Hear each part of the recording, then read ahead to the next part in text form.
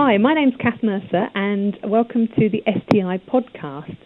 Today I'm interviewing Lisa Langhau about her paper, How You Ask Really Matters, randomized comparison of 4 sexual behavior questionnaire delivery modes in Zimbabwean youth. Hi, Lisa. Hi, how are you, Catherine? I'm fine, thanks. I guess we should start at the beginning, really. I just wondered why it's important to look at how questions about sexual behaviour are asked, and why did you decide to write this paper? Well, thanks very much for asking. I think it is a very good question. As you know, globally, sexual behaviors are considered to be very, very private and often socially centered, and this is particularly true among young people. And in the work that we do in sub-Saharan Africa, HIV is predominantly driven by sexual behaviors. So if we're going to better understand these behaviors so as to develop appropriate interventions and to subsequently measure their effectiveness, we need to be really confident about the validity of the questions that we ask. So for many years, much attention has been placed on getting the questionnaire wording right.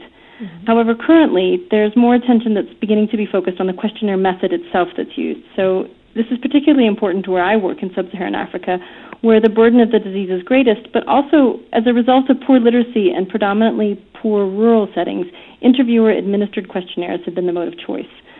So we decided to explore this issue in a bit more detail because we wanted to see if there were other options out there. And this question hasn't been asked before? Yeah, it has been asked in other situations. The comparison discussion has taken place mostly in developed countries, although, as I said recently, there's been more work being done in comparative methodology in developing country settings. Wow. And in fact, I did a systematic review of that as part of the work that we did for this work.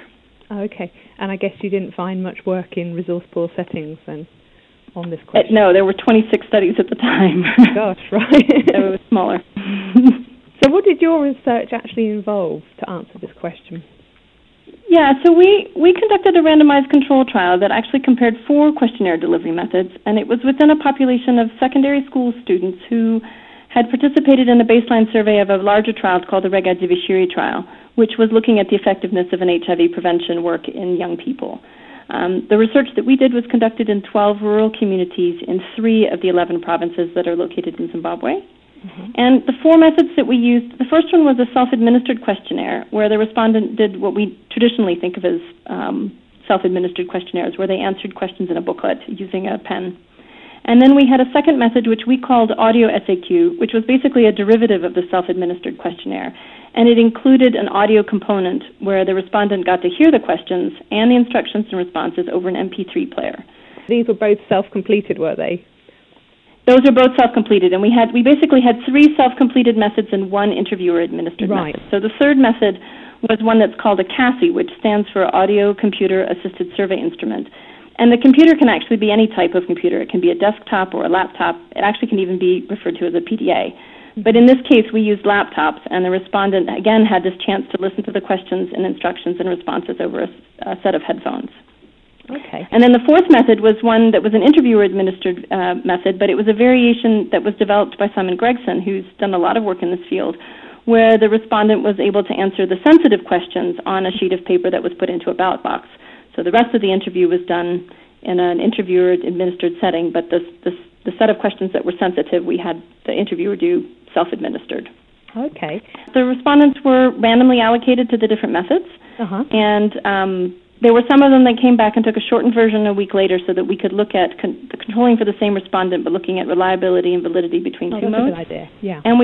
And we finally took dried blood samples for which were tested for HIV and HSV2, and young women were asked to give us a urine sample that was tested for pregnancies. I just wanted to ask you about the use of CASI in that setting.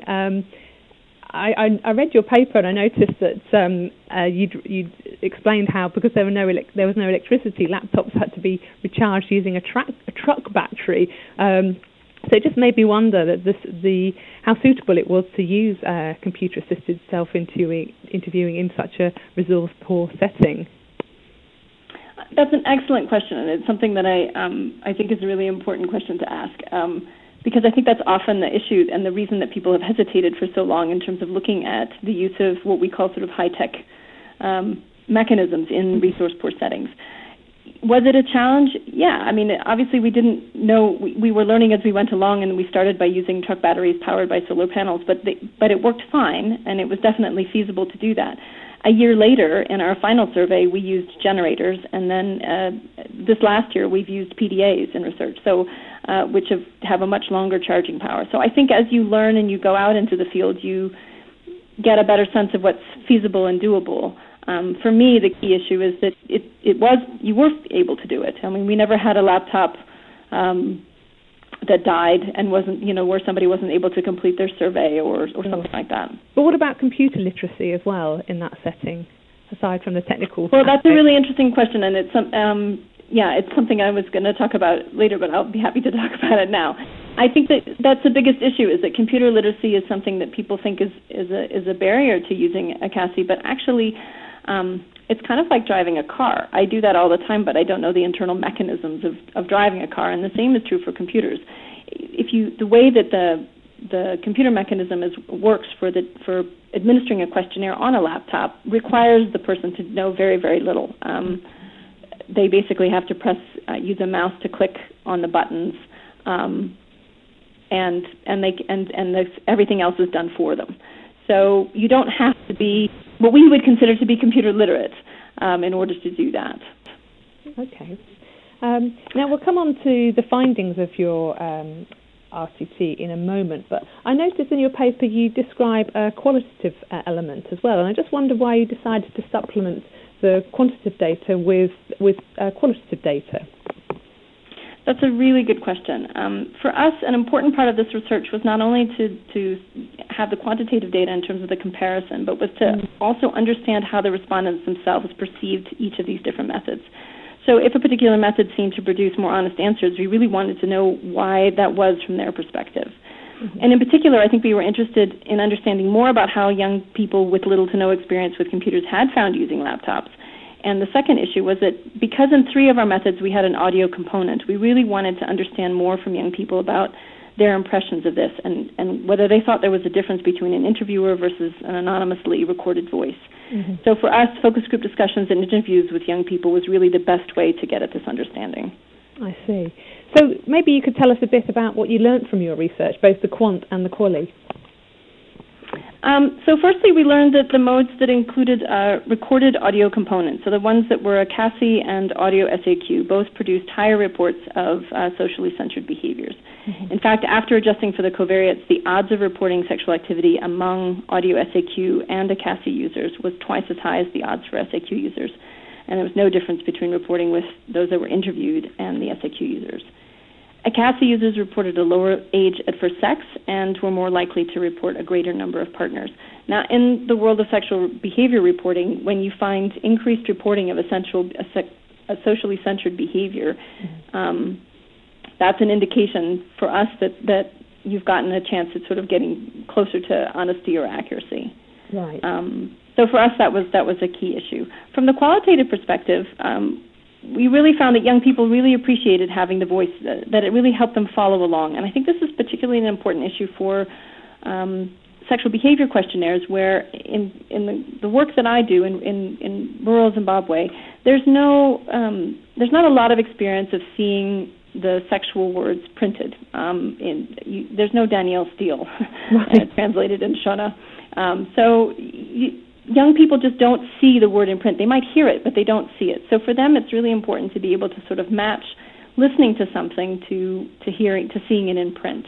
What kind of terminology did you use then? So in terms of wording sexual behaviours, did you use, I guess there was no slang then, or was there slang? Or that's a very good question, and because it's nuanced, we spent quite a lot of time doing some additional research on what the questionnaire wording should be, mm-hmm. and have published data on that and how important it is to do sort of cognitive interviewing questionnaire wording is still very, very important. Having said that at the beginning, that most of the focus was on that, it's still key and essential in designing sexual behavior questionnaires. What we ended up using was slang was something that was not considered appropriate for the young people, even though slang existed. Mm-hmm. Instead, we used a word that's called that translates as sleeping on the mat, kusangana pabonde, kurara mese, But we then put an expletive, a much more definition in it afterward, where we said specifically what we meant by sexual intercourse. And that was available both from through reading that as well as hearing it, depending on the method that the survey was being administered. Yeah. So except for the self-administered questionnaire, which was just the booklet, and they only got to read it, everything that was. But the questionnaires were all exactly identical. So the questions that were being seen by a respondent taking SAQ was exactly the same as the question that was being read by the interviewer or being seen and heard by the person taking CASI. Right. And what they heard being read to them was the same as what they saw on the screen. Right, yeah. So thinking about your findings, were you surprised by any of them? That's an interesting question. I think if you ask the research team, they would tell you that one of the things that I kept emphasizing was the importance of having this voice to help the respondent along. And I know that we spent a lot of time focused on getting the quality of those voices right. So we spent time, matching the gender to the questionnaire and ensuring that the tone was empathetic and non-judgmental. I sat in on all the readings to make sure that the phrasing was done well. But even with my prior gut feeling and the effort that we put into it, I was still surprised by how often it was mentioned in the qualitative data. Right. So I think that in countries where literacy is less and where the discussion just isn't, the words just aren't in print, I think that's the issue for me that needs to be emphasized, that people need that audio-visual connection for them. And that's probably where interviewer-administered questionnaires have been helpful, because people have been able to hear it. Yes. But there's the embarrassment factor. Sure. So the audio CASI seems like a good compromise between hearing but not having someone actually asking the questions. Yeah, so either the audio SAQ or the CASI were both found to be favorable. I mean, in the qualitative data, young people didn't. I think they preferred a CASI because of the novelty of it, but I mean, there was certainly still, in terms of ability to understand and the acceptability of the methods, there was no difference. And in fact, in our final survey, we used a combination of both. Right. I mean, thinking about the implications for other studies that are planning to collect sexual behaviour data, what do you think they are? I mean, just off the top of my head, I'm immediately thinking, gosh, there are cost implications of administering an audio CASI, surely, and maybe that's just not appropriate for some studies, especially studies perhaps needing a large sample. What would you say to that? That's a very good question. I think a couple of things have happened in the last couple of years. I mean, certainly cost was an issue for us when we thought about our final survey. I mean, one of the reasons that we used two different methods, the audio SAQ and the CASI in the final survey, was because of cost. We didn't have the funding in our current budget to buy a laptop for all the different people that needed it. So we used predominantly audio SAQ for the non-skip patterns. Mm-hmm. But then when it came to the sexual behavior questions, we used a CASI, and that allowed us to have less laptops over a larger group of people. Mm-hmm. But I think, that was 2007, and we're entering 2011 now, and even in that short period of time, things have drastically changed in terms of the price of material.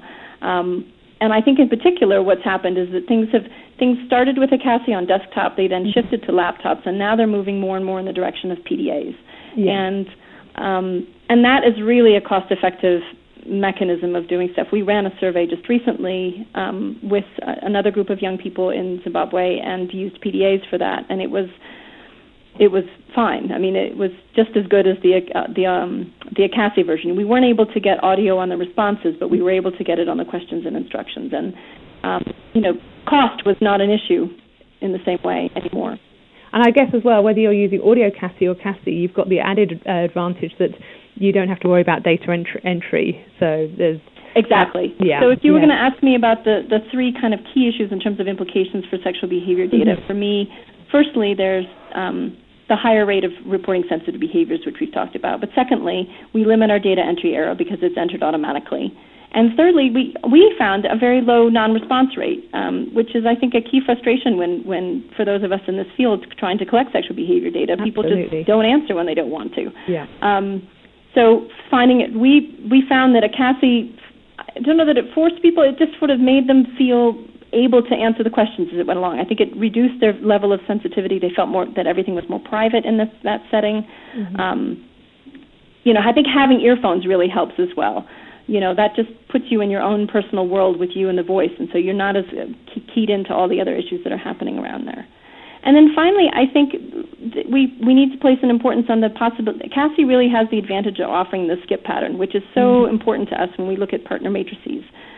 So audio SAQ, as I said before, was fine in our final survey. We didn't have any trouble with it in terms of, but when we wanted to ask skip questions, having a computer to be able to help you automate that really, really is kind of critical.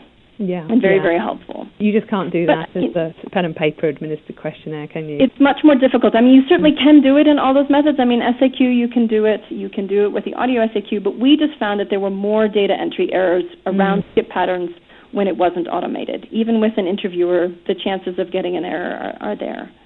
Sure. I think just secondly for me, the other key message is really about not feeling that we have limited options in working in resource-poor settings. I mean, I can certainly confess to being guilty of that. I've been conducting research in Zimbabwe for more than 10 years, and I know it's really easy to think, oh, yeah, well, that's a nice idea, but it can't be done in my setting. So I think it's just important for us to think about outside the box and sort of try something new. Certainly when we were studying this and starting to think about this research, it was really new, and the research that was happening was really scattered, and it was hard to know what other people were doing. So there was a lot of skepticism. But, we tried it, and now there's been a lot of other data that's come out, and it's showing that it's working, and, I think it's a good step forward. Fantastic. I think that's definitely a challenge for us all to think about the role of CASI, or specifically audio CASI, regardless of the setting. Well, I've very much enjoyed hearing about it and talking to you today, Lisa. So thank you very much. You've been listening to an STI podcast with me, Catherine Mercer, interviewing Lisa Langhow about her paper, How to Ask Really Matters. Thank you. For more information about this program and other BMJ Group podcasts, please visit bmj.com.